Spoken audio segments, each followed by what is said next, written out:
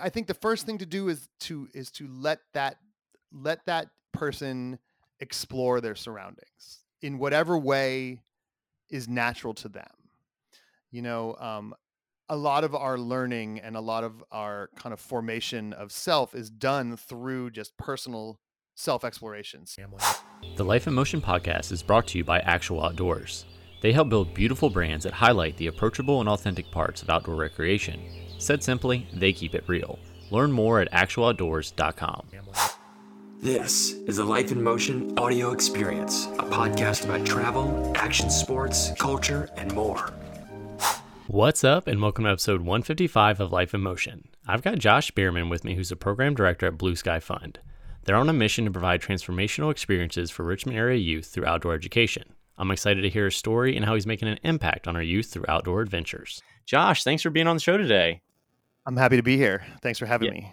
Absolutely. I'm excited that we are able to connect with you all, and definitely after checking out kind of what Blue Sky Fund is all about, the mission, everything. I'm excited to learn more. But before we do that, let's start with sort of who you are. You know, your background story, your origin story, kind of what led you down this path in the first place. Sure. Yeah. Okay. Well, I am from rural Virginia. Kind of a part of Virginia that is now mostly house farms, western Loudoun County, which was I grew up in. My parents actually worked at a school for. I think at the time they said it was a school for juvenile delinquents. I think now we would probably frame it differently, but this was the 70s and early 80s. Um, so it was a school for people from the kind of DC suburbs and area, and in DC as well, for people who just, I guess, couldn't quite handle their children. Maybe it might be the best way to put it. It was high school aged kids, and it was this campus that was an old farm. It was a school that was founded by Quakers and communists in the early 70s, and this really weird free environment. There was kind of a farm component, and there was a pond, and there were dorms, and there was classes, but the staff was mostly largely made up of um, intellectuals and hippies. Like, I mean, that's what my parents were basically, and kind of outdoors people. So they would take all of the kids to Colorado to go climbing. They one time took all of the kids to Switzerland to go skiing and climbing, just with no, when you think about it now, given what we know, or all of the limitations in terms of licenses and trainings that one would have in order to just grab a bunch of teenagers and take them away somewhere for an adventure like that. They had none of that. They just were like, we're going to try this. And they went off and did it. So I grew up on that campus until I was about 6 years old, which was definitely formative because there was it was in the middle of nowhere. So me and my two older sisters were allowed a great amount of freedom to roam the campus and just kind of explore. And as a family, we were campers as well. My dad's to this day is a big mushroom hunter. So we would often spend our vacations in some forest somewhere in West Virginia or Pennsylvania looking for mushrooms, or we'd be hanging out while he'd be looking for mushrooms. So it was that kind of life was very natural to me. And then later, well, my parents split, and my dad ended up on the Eastern Shore of Maryland, where he was living on the Nanticoke River. And so with that, there was a lot of canoeing and just kind of marsh exploration as well. So that's kind of how I grew up. And then I studied geology in college, which I was a music major to begin with. I played bluegrass music, but I found that I Cool. didn't really need to study that at college. But I also found out kind of simultaneously that geologists like to camp and play music as well, and camp and drink. So for a high schooler, or for that was kind of the winning combination. I could have my banjo and my rocks and camping too, and get credit for it, which was great. And after I graduated, I ended up working for the Chesapeake Bay Foundation. I came back to the Eastern Shore of Maryland, and I was running field trips there, 3-day field trips first on a place called Fox Island, which is just this little old, formerly a hunting cabin that the Bay Foundation had bought and converted into an education area. So there were just these rooms. There was a kitchen. There was no gridded electricity. There were a couple solar panels for lights, and for the refrigerator, but all the heat was just from a wood stove if there was any heat. And there was a water pump that was connected to a bicycle, so if you wanted water pressure, you had to ride the bike in order to get pressure up. But it was non-potable water, so you had to truck in all the water. And it was pretty magical place. There was a composting toilet, so I did that for. I was there, and then I moved on to a little island that's actually inhabited on in the Chesapeake Bay to run field trips. So I did that for 2 years, and then moved to Richmond, where currently I sit, to work on the James River, still running field trips, but in this case more single day field trips, and in the summertime more extended field trips. So yeah, the first 5 years out of school was spent doing, I guess, what might be considered fairly traditional environmental education, um, with a focus on watershed science, and then also, it being the Chesapeake Bay Foundation, a focus on Save the Bay, which is their motto, and that's the thing that they're about. Um, After about 5 years of that, I kind of decided I wanted to know more about the science that I was speaking about, and I ended up going to the Virginia Institute of Marine Science to get a master's degree, which was very cool. I studied um, tidal flats and marshes, and the nice thing about graduate degrees in science, is that they tend to be funded by whatever grant you're working on. So in this case, I was working on a grant, maybe somewhat suspiciously funded by the Office of Naval Research, because they were very interested in tidal flat morphology. I come to find out the reason of that is because of the amount of tidal flats that there are around North Korea. Oh. So the Navy is interested in knowing how to appear on radar should they ever, well, who knows what. I tried not to dig too deeply into it, but I got a degree out to do some studying, which was fun. And I really enjoyed all that science that I learned, but I also learned that I was not interested in pursuing research science as a career after finishing the master's degree. I really enjoyed the process, but couldn't see myself doing that full time, mostly because you think about something like researching marshes and tidal flats, and you think about field work. Well, the field work you do first, the field work is the first maybe eighth of the process, followed by 7/8 of it is in the lab or in front of a computer, basically just writing and kind of manipulating data. So I do enjoy thinking about data and thinking about science, but I think I came to the conclusion I'm more of an arm waving science person. Is I like to be standing in front of something and gesturing with my arms about what's going on, rather than holding up a table. Yeah. So uh, eventually after that, well, I spent a number of years just playing music, but after that I ended up getting my teacher's license and coming into Richmond Public Schools as a middle school science teacher. So I taught Okay. sixth through eighth grade science, as well as earth science, which is really more of a high school class. And I really enjoyed it. I mean, I've had been living in Richmond at that point for a decade, and thought I knew a lot about what the city was and who lived in the city. But the truth is coming into the public school system gave me a kind of a whole different view of the city of Richmond, and who lives in the city. And because, I mean, frankly, just as a middle class kind of arts focused outdoorsy white dude, there's a large population of the city that I never came across, Yeah.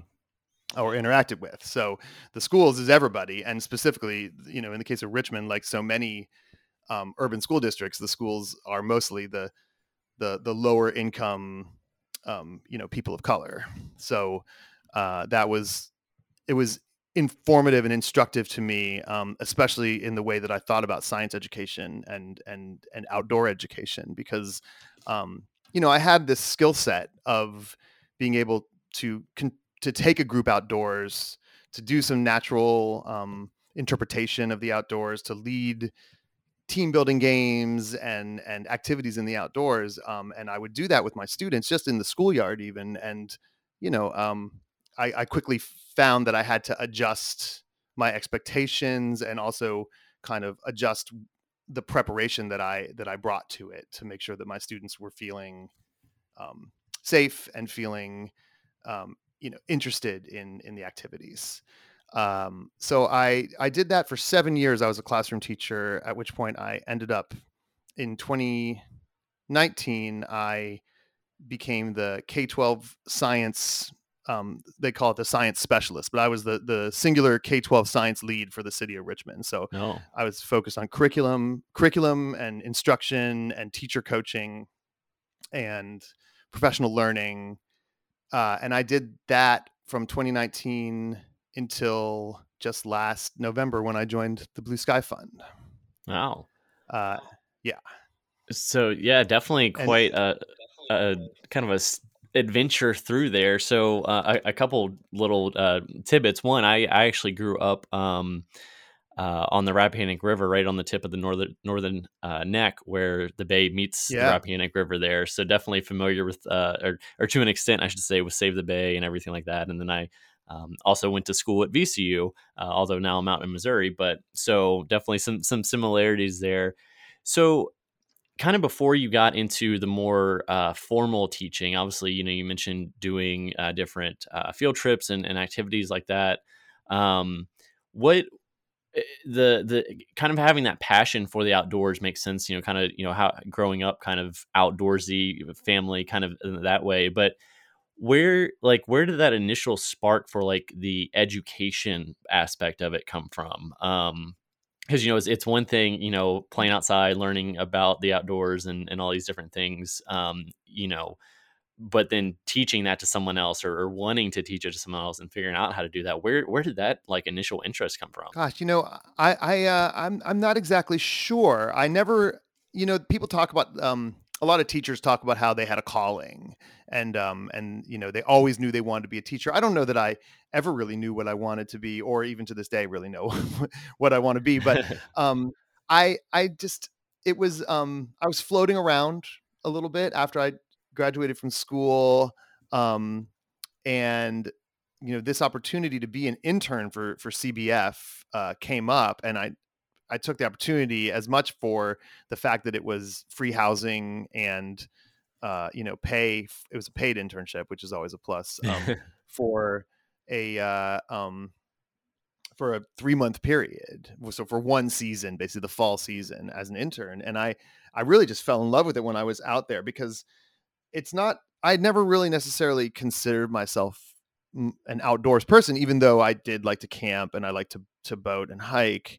But then and maybe it was more than anything that I just took for granted, being kind of in my little bubble, that this wasn't something that all students and all people had the opportunity to do should they want to do it.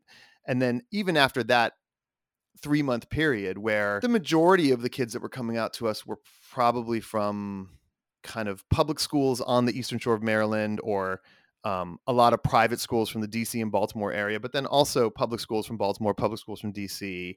And just to see across the board with these kids, they're kind of the combination of awe-filled fear and wonder at this natural environment that I had, because of where my dad lived. I was very, very familiar with these kind of this marshy, flat, bird laden area. Yeah. But to see what a great impact that was, and it was so much fun too, the field trips. I mean, we had a boat that we took them out on. We caught crabs. We took them canoeing.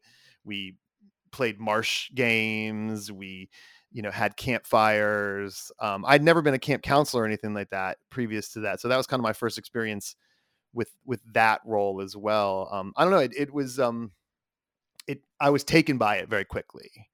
And so for those 5 years, it was really fun um, to get the experience of all of these different students in all of these different parts of Virginia and Maryland. I mean, I'm fortunate that I've pretty much been up and down through the course of these field trips, most of the tidal waterways of the Chesapeake Bay. And then in addition to that, pretty much the entirety of the James River, from the headwaters well, not quite to the mouth, because there's some portions of the James River which are not so much fun to be on, around Hampton Roads. Yeah, There's yeah. a lot of traffic, but the kind of recreationally navigable portion of the James, I'm fortunate to have gotten to do all that. So it was really, as environmental education jobs go, CBF from an educator standpoint might be kind of the one of the better ones, because they're just very well resourced, and they've got a really good name amongst school districts, and the experience that is provided is really great for the kids. I found, after a fashion, that after 5 years of doing it, I kind of started to feel a little more like a tour guide than like an educator, because for the most part, you're teaching the same lesson every Yeah. day. Maybe in a different location, maybe not in a different location. But and of course, it's new to the kids every day. It's new to the teachers and the adults involved. But for the educator, it started to feel a little bit like Groundhog's Day, which it sounds like it's such a kind of a place of wealth to come from, because when I say it sounds like Groundhog's Day, what I mean is, I'd get to the boat and we'd take the boat out, and oh, there's the bald eagle sitting on the same piling that the bald eagle's always sitting on. And, it's like, oh, how boring. But of course, not boring at all. But I think also, even after finishing my undergraduate in geology, I knew that I didn't want to be involved actively in science, but I really enjoy science, and I love talking about science. So this allowed me to kind of scratch that itch, but in a more informal setting than a laboratory. Yeah.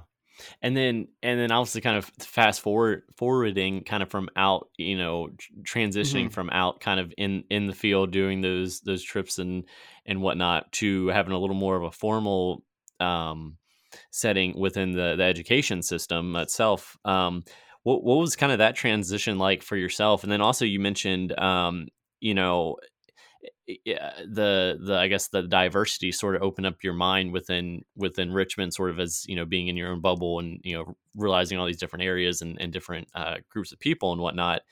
How did you kind of overcome that as far as I guess getting that interest, kind of injecting that interest into the students that might not have been interested or really exposed or had a good teacher to do that for them in the first Yeah. place? Right. And that's a good question, and it's something that I think that a lot of people who work in the fields of outdoor and experiential ed come across, um, because it is easy to think like, okay, if I just take this person to this beautiful place close to them and show them the James River, or show them these mountains, then naturally they're going to be excited by that. And or if I even just talk about that to them, then there's going to be some level of engagement. But the truth is that isn't it's not everybody's thing, and not everyone grows up with an inherent belief that those are places that you want to go to and that have engaging value. So what I found as an earth science teacher is I was finding all kinds of different ways to try to get my students engaged and hooked into the content, because honestly, I mean, you're teaching an SOL tested class, and there are things that your students need to know. They need to know that minerals have these characteristics. They need to know that what the difference between the different types of rocks are, or the different types of clouds. And it's like, well, this is not inherently something that a 14-year-old cares about. So how do you hook them? Like, so just for example, I got to the point where I was writing these units that would begin with some kind of lever to pull them in. So in the case of minerals, this was a time period when all of my students had cell phones. So we would talk about their cell phones. We would talk about, we would engage in a little bit of investigation about conflict minerals, really, like and what was in their cell phones, just to get them thinking about these small components. And then from there, we would lead from that conversation into a deeper dive back into the individual minerals and whatever vocabulary and terminology and concepts they needed, quote unquote, to know for the test. But then we'd come back out the other side and tie it back into their cell phones. Um, in the case of another, I'm now digging in a decade into my past, but in the case of cosmology, right? Another thing that in Virginia, eighth graders need to know is they need to have some understanding of the Big Bang and of the nature of the universe, which is it's a big thing for anyone to know. But there are these discrete pieces of information they need to know. And while you could just stand in front of students and say, okay, write this down, now write this down, now write this down, now we're going to get flashcards out and you're just going to memorize it. I never found that to be a great way to learn, and I don't think it is, or I know that it's not. So we would engage in that conversation first by looking at the presence of life, and is there other life in the universe? Because I know that my students, just from hearing, they're all into things about aliens and kind of conspiracies, for lack of a better way to put it. So getting them thinking about, the vastness of the universe, and is there other life in there, and how do you know, and where is it, and why haven't we seen it? Then we can talk about the universe itself and how it was created. Not created, how it formed. Yeah. I always try to be careful with my terminology there. So, but then as I got more comfortable as a teacher, I also started to explore more ideas around environmental justice. So, one, in Richmond, at the Science Museum of Richmond, there's a scientist named Jeremy Hoffman, who's he's the state climate scientist, and he published a paper I don't know, some years ago about basically overlaying maps of heat in Richmond and overlaying them against a map of Richmond's historically redlined areas, and a map of where the tree density was greatest and where the tree density was least. And unsurprisingly, the hottest areas of Richmond in the summer are also the poorest areas of Richmond, and they are also the areas with the least amount of trees.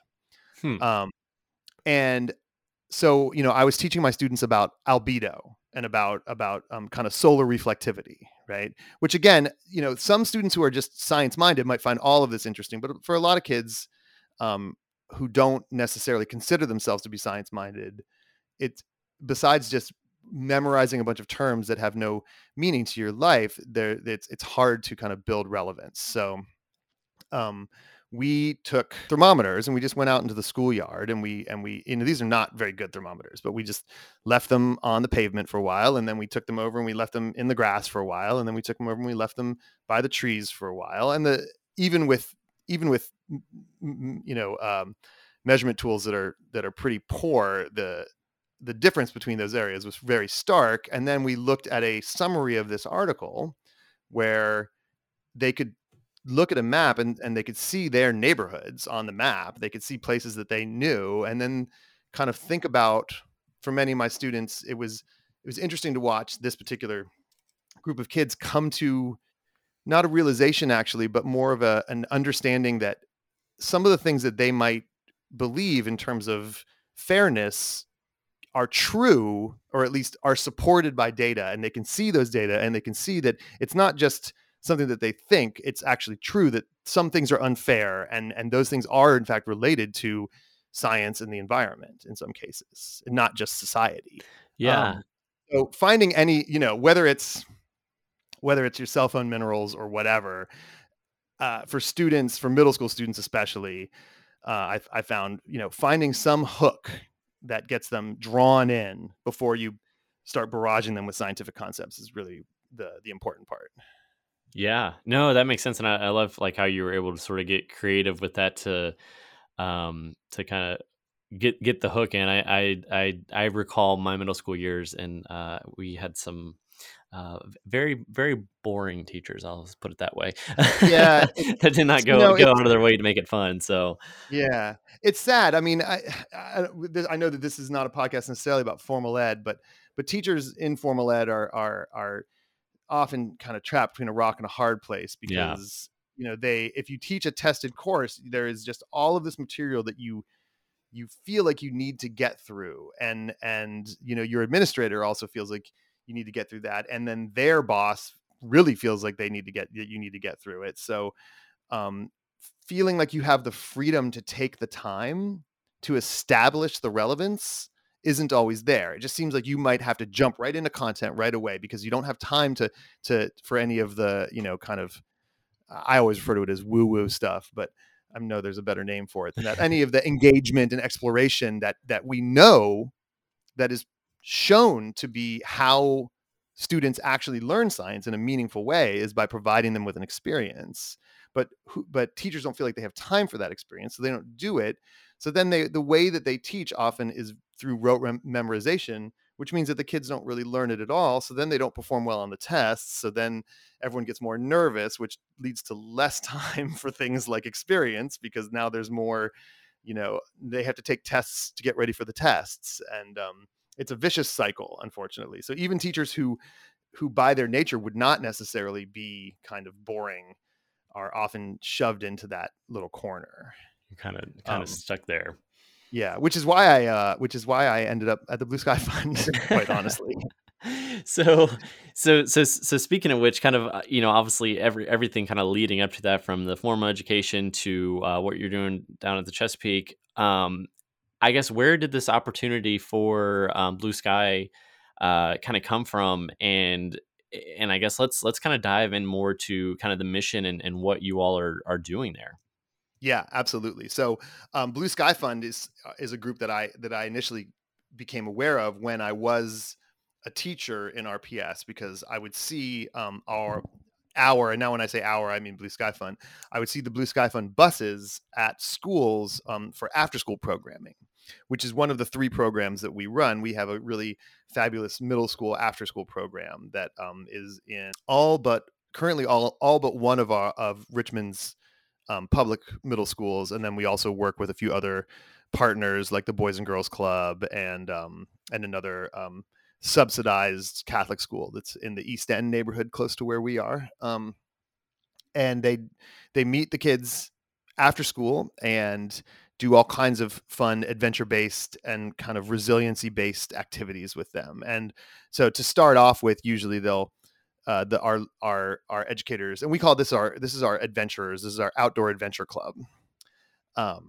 So I'll get back to that, but I'll explain it all later. But anyway, I would see those buses when I was leaving school, and I would see these Blue Sky educators leading some of my students and also students I didn't teach, in a line out to the bus. And then, I'd ask the students later, I'd say, "What did you guys do?" Like, "Oh, it was so much fun. We went to this park. I'd never been to this park before. We went climbing, we went biking, we went fishing, et cetera, et cetera." All of these wonderful activities. And then when I became the science lead for the city, Blue Sky Fund is one of Richmond's main partners when it comes to providing experiential education for elementary school kids. Okay. And which I had no knowledge of before I became the science lead, because I had very little interaction with elementary school because I was middle school. There's a whole conversation to be had about how teachers do not know what's going on in the grades below them or above them, but we won't go there now. So I had met a lot of the employees of the full-time employees of Blue Sky Fund, because Blue Sky Fund was taking so many students on so many field trips. And so even if just to get a letter of support from me or to discuss the timing of the curriculum so that they could make sure that they were running field trips that were relevant to what students were learning at a particular time, we had a lot of meetings. And so this particular opportunity came open when the former programs director left for a different position. The nature of nonprofit is it's not corporate America. So oftentimes there's definitely other jobs out there that can offer, different benefits. But to be fair, this person ended up at another nonprofit. So they didn't travel very far from what they were currently doing. But anyway, the position came open, and it just happened to be at a moment when I was feeling pretty low about what the work that I was doing. And it seemed to fit a lot of my experience, this role that I'm currently in, because it is partially related to experiential ed. It is partially related to formal ed in terms of understanding the standards. I also happen to be in a position where I'm certainly on first name basis with almost all the principals and many of the teachers within Richmond Public Schools. So that's very, that's a plus for Blue Sky Fund as well. And it's a small organization. So coming from working in a school district with 24,000 students and 42 schools, where to get anything done requires the cooperation of multiple systems to all Yeah. work in tandem and at the same time. It means everyone has to be checking their emails and and having the wherewithal to do that thing that you need to get done, which just doesn't happen very much. um, Blue Sky Fund, we're very nimble, and so if we want to change something up, if we want to try a new initiative, it's very easy to do. And because we have such great access to RPS kids, we have an opportunity to really just flow with whatever happens to be happening with the kids at that particular moment. That's a fairly vague statement, but I hope it makes sense. Yeah. Yeah, absolutely. And it's, it kind of like, it's funny how things work out in that sense. Mhm. You're kind of in spot in your teaching career, and then obviously you knew about Blue Sky Fund, and then the opportunity opened up, and it was like a mix of sort of both of your educational passions and everything like that, which is awesome. So with that, you started kind of talking about some of the different programs that Yeah, you yeah. that you all offer. Right. Well, and so I'll if it's okay, I'll just go kind of top to bottom and talk Yeah. about our programming a little bit. The first thing I want to say is, and you said it at the beginning, the Blue Sky Fund's mission is providing transformational experiences for Richmond area youth through outdoor education. And I just want to linger on that for a second, because I think it's really important that we're not, and there, I don't want to, I'm not disparaging other groups, but we are not focused on a natural resource in terms of, we're not trying to preserve farmland or save the trees or save the bay or save the river or save anything. We're centering the student in the outdoors. That's the student is at the center of our mission. And to me, I think that that's really important for the work we do. And it also provides us with a lot of leeway to do all kinds of different things. So with that being said, our largest program is our Explorers program, and that's our elementary program.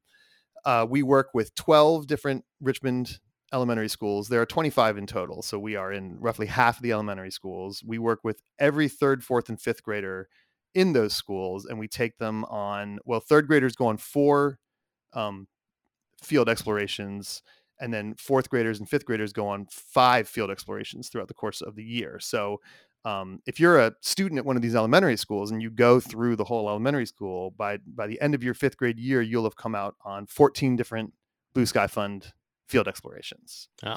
Um, and they are focused on they're because we're working with the public school system, and these are during the day field trips. We do have an alignment to the science standards as kind of the lowest hanging fruit. So we take the students mostly to local parks around Richmond. And Richmond, for those of your listeners who've never been to Richmond, Virginia, we are lucky that we have a large amount of parks in a very small city, including the James River that flows right through Richmond has a linear park on both the north and the south side of the river called the James River Park System, with many entry points, and you have very good access to the rivers. So that's a real plus. And then there are also other parks off of the river that we use. But we will go a little further. We'll go all the way to York River State Park with the 5th graders for their final field trip of the year, which is a really good time as well. About an hour away. So we take them to the parks, and it's a combination of science learning, team building, games and activities, and outdoor kind of observation and mindfulness.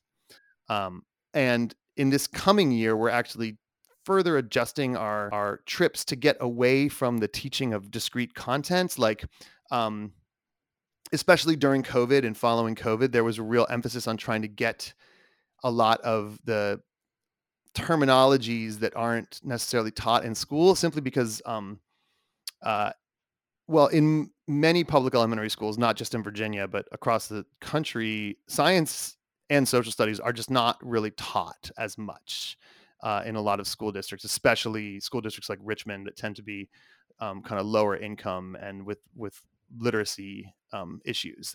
So literacy and math are really pushed forward, and with the exception of the years when science is tested as a subject um, at the state level, they don't.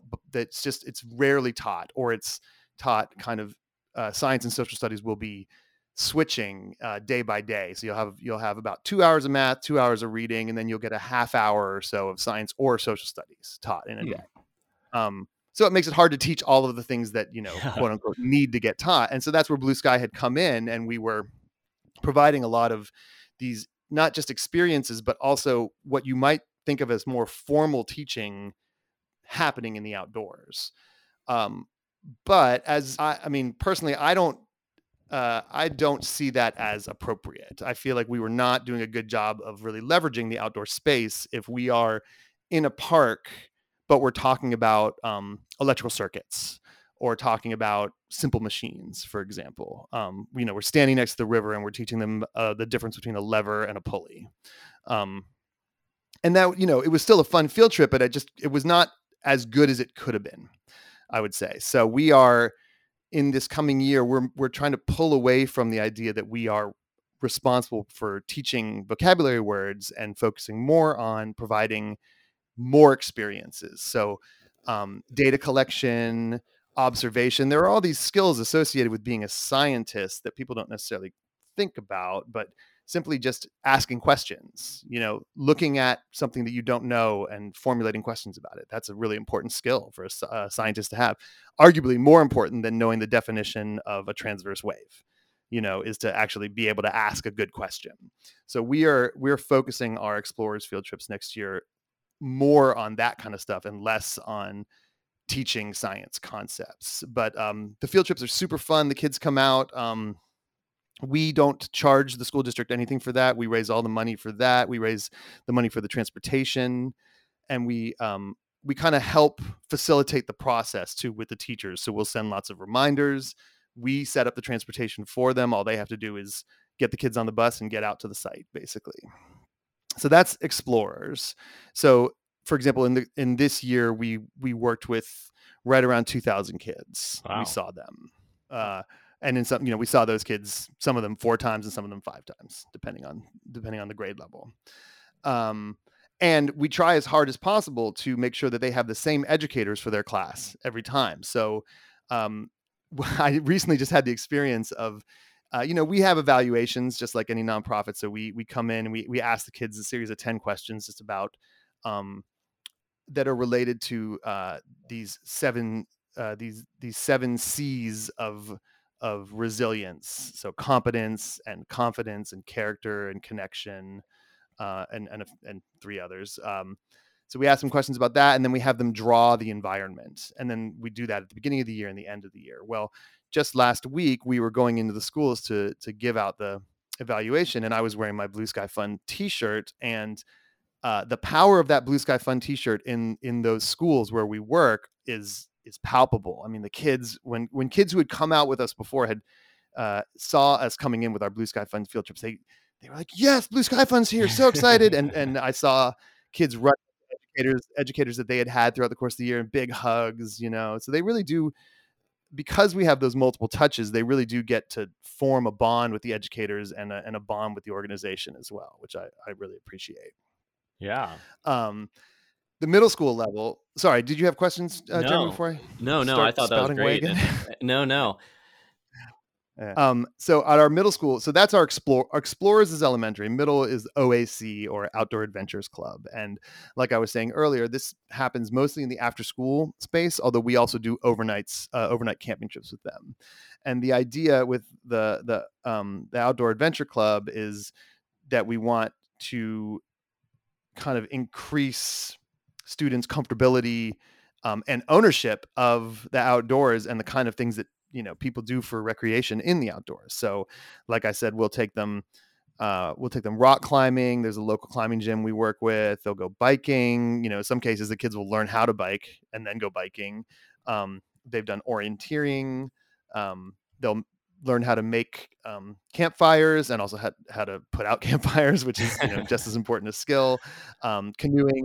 canoeing, kayaking, hiking, and also just exposure to the outdoors. I mean, I think a big part of what of our goal is, to help our students realize, you live in this city, you live walking distance from this park, or, you live close to these outdoor spaces, and they are yours, and you can come here on the weekends with your family. You can catch a bus and get here, you can drive here.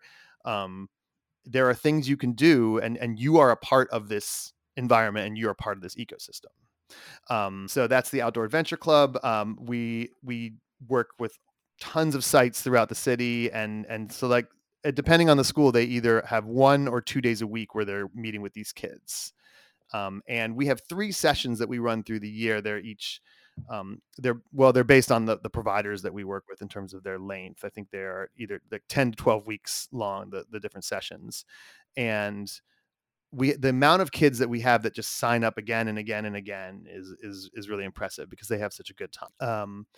And then we have our high school program, which is called OLI, or the Outdoor Leadership Institute. And so this is a much smaller program in terms of the amount of students involved.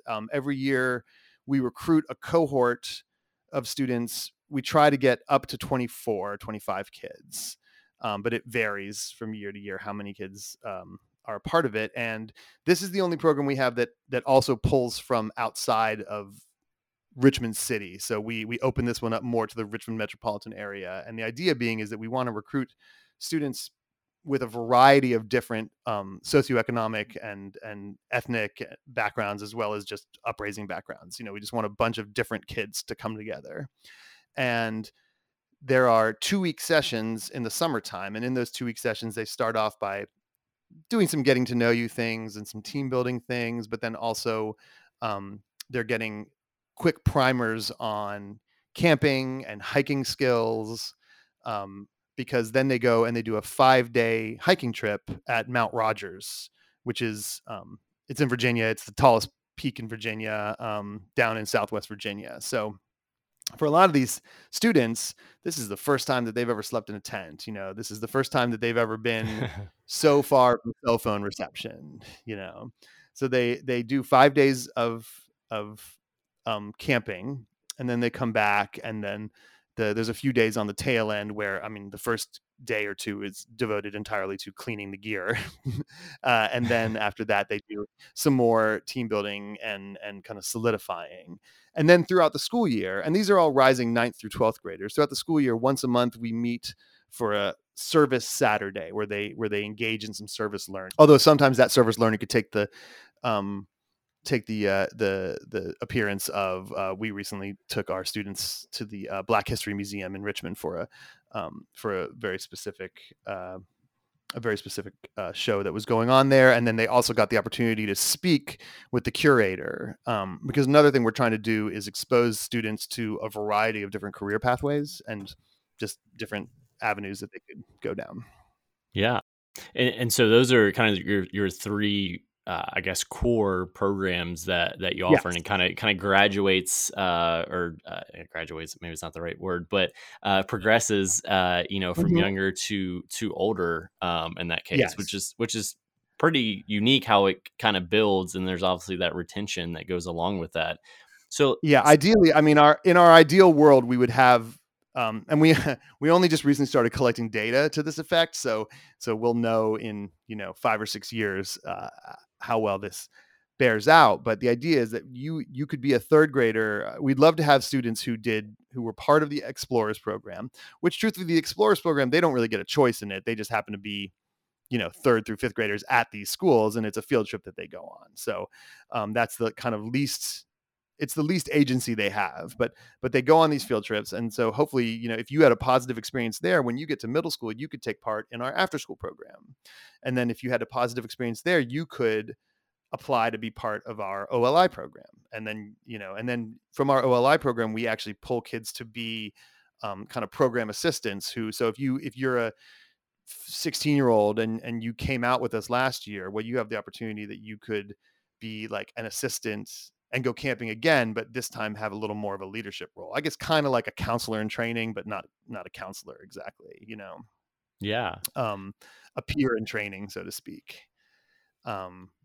So that is our goal, and that we want to have those. We would call them our deep blue sky fun kids.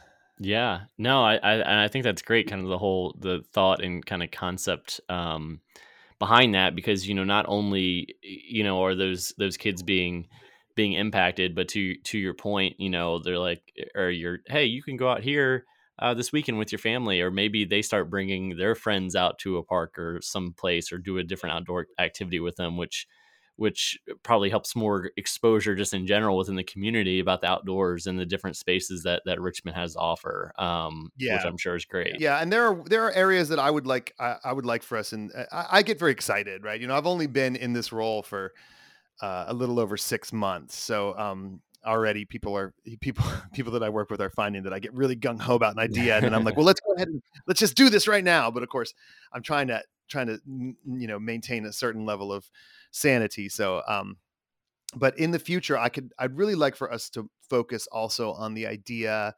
that it doesn't have to be a park, that really we could be doing interpretive environmental field trips simply by walking a neighborhood. Yeah. Um, and more I've been into the idea that we kind of devalue the built environment. As environment, in the world of environmental education, the focus is largely on natural spaces, and I understand why, because they're beautiful and they are absolutely worth preserving and worth knowing about. But I really want for students to understand too that you don't have to go to a beautiful place. You don't have to go to a quote unquote beautiful place to experience the environment and to be a part of the environment. That the environment is looking at your window, going out your front door. There is the exact same interactions are happening. And so to be able to recognize them there, I think is somewhere where I feel like we could really grow. Yeah, and I think that's an interesting kind of perspective to kind of share as well, to kind of differentiate the two, or I guess undifferentiate the two. Yeah. Right. The two, and then having that greater appreciation for outside your apartment or your house, or wherever you're at, neighborhood. That might just help that community in general, having those different perspectives, if you're thinking of it as like a natural place that you preserve versus Yeah. buildings and stuff. Yeah, I mean, if there is, if a portion of a goal of a group like us is kind of stewardship of the outdoors, which I suppose it is, although it's not stated as such. But yeah, I guess the idea being that you're having a transformational experience in the outdoors, which gives you a greater appreciation, which would make you more likely to preserve your spaces outdoors.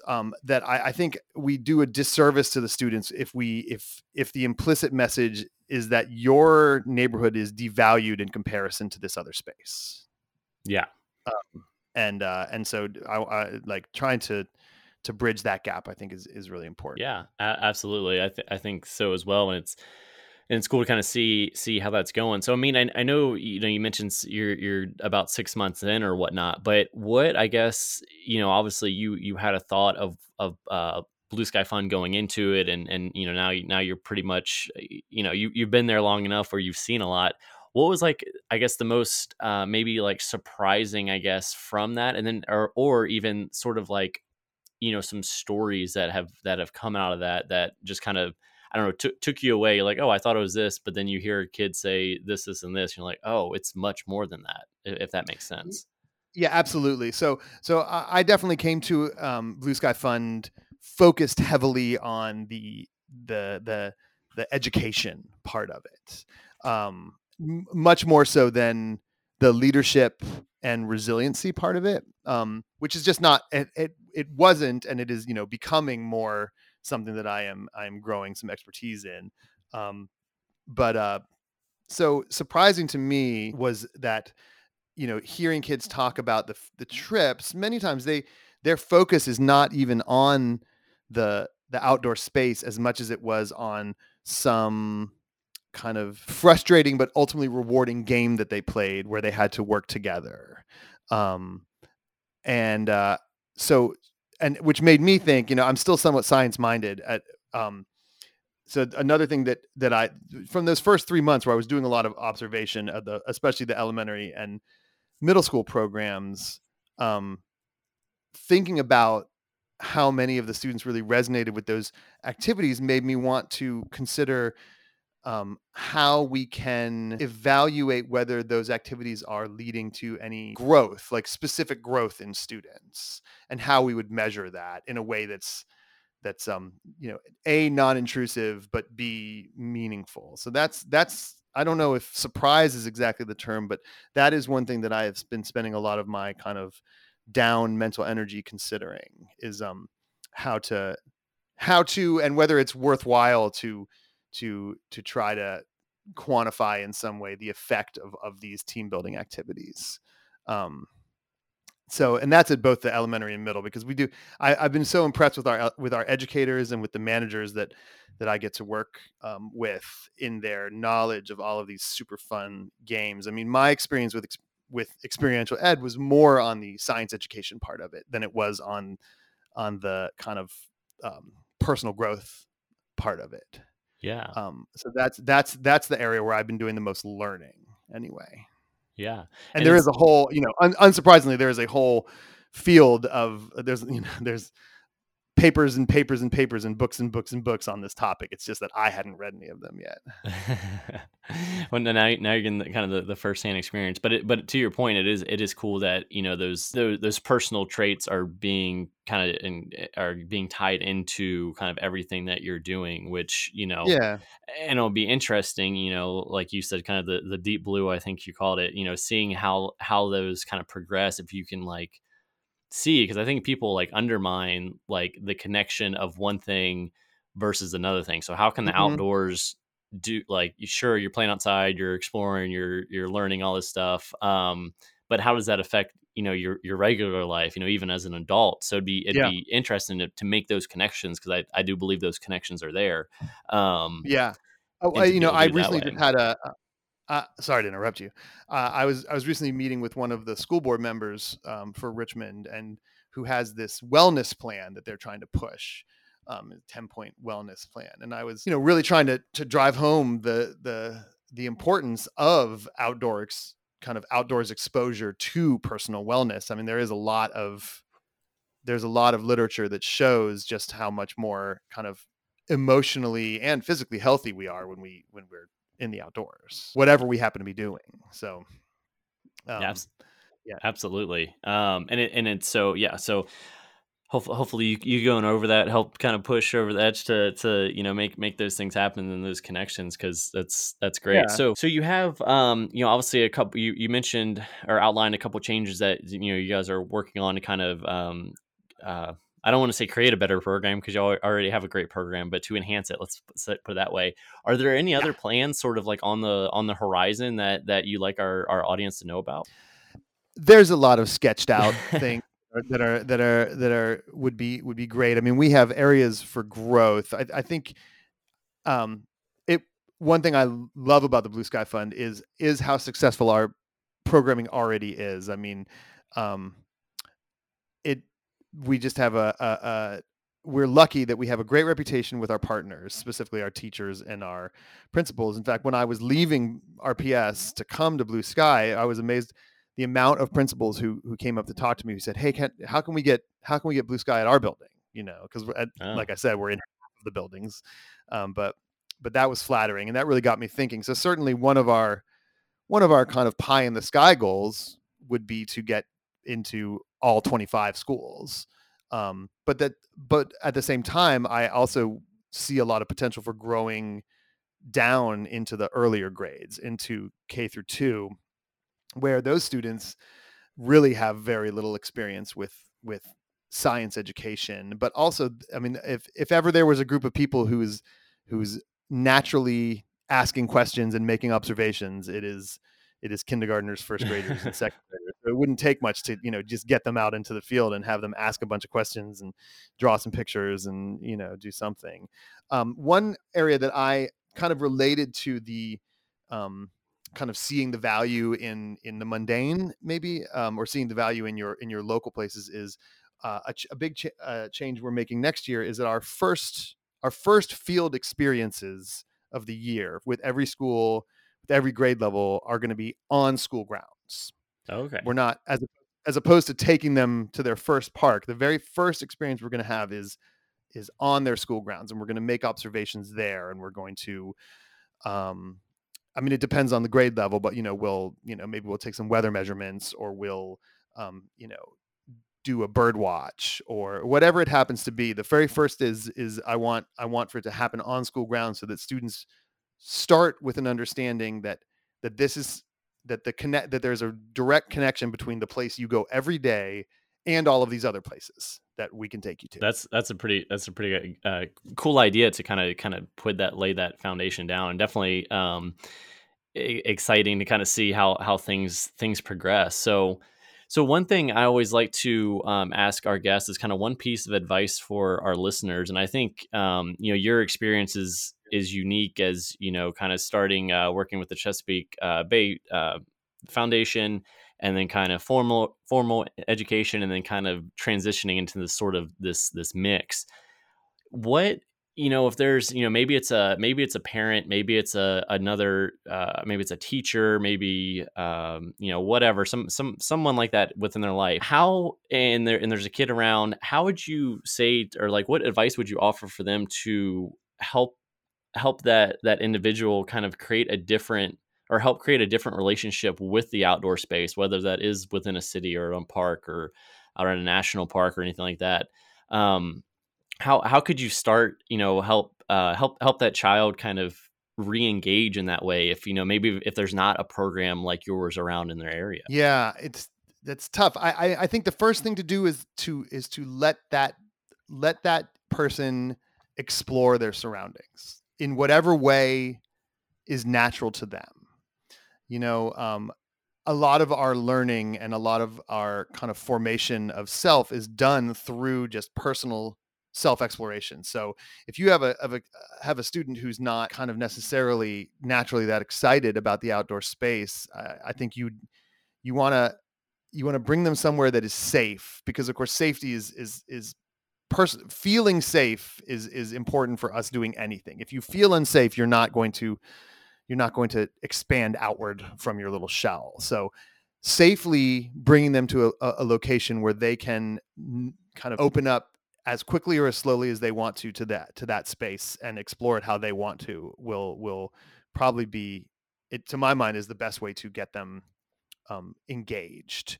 Beyond that, knowing, find out about that person, find out about that kid. What do they like? And try to bring them to a place that has an overlap between something that they already naturally are interested in and some way to make them grow more towards the outdoors. Yeah, no, I think that's great. Kind of making those connections, and kind of building those relationships, and kind of a different perspective, like you said, with Yeah. something that they're already interested in, and then kind of match that with kind of the outdoors and experience in that sense. So, and repeat exposure. I think that's the other thing, is that once is great, but every time more than once is doubly good. Absolutely. And then at that point, it's kind of hard not to fall in love with. So yeah. So where can people find you online to learn more about your programs, and see what's going on, and kind of see how things continue to progress? Sure. Yeah. Our website is blueskyfund.org. We've been an organization now for a little over 15 years, and growing. So we are, so we're at blueskyfund.org. We also are on Facebook, just facebook.com/blueskyfund, or if you search Blue Sky Fund, you'll find that. Same thing, Instagram, Blue Sky Fund. And there's a lot of great pictures on our Instagram feed of our various trips, pictures and videos that you can check out of our students in nature. And it'll also, if you're not a Richmond native, it'll give you a good sense of some of the great things we have in Richmond in terms of outdoor spaces. Absolutely. So everyone, definitely make sure you check them out. See what they're up to. If you're in Richmond, figure out how you can support them if you can, and if not, you can get inspired with those photos to either do something in your own area, or give you a good excuse to come visit Richmond. But Josh, I appreciate you taking the time to kind of share your story, kind of leading up to Blue Sky Fund, and I appreciate all the work that you're doing, and I wish you the best of luck in this journey. Yeah, thank you, Jeremy, for having me. I really appreciate it. Thanks for listening. And hey, if you've made it this far and like what you've heard, go ahead and hit that subscribe button and let your friends know about Life in Motion. Until next time.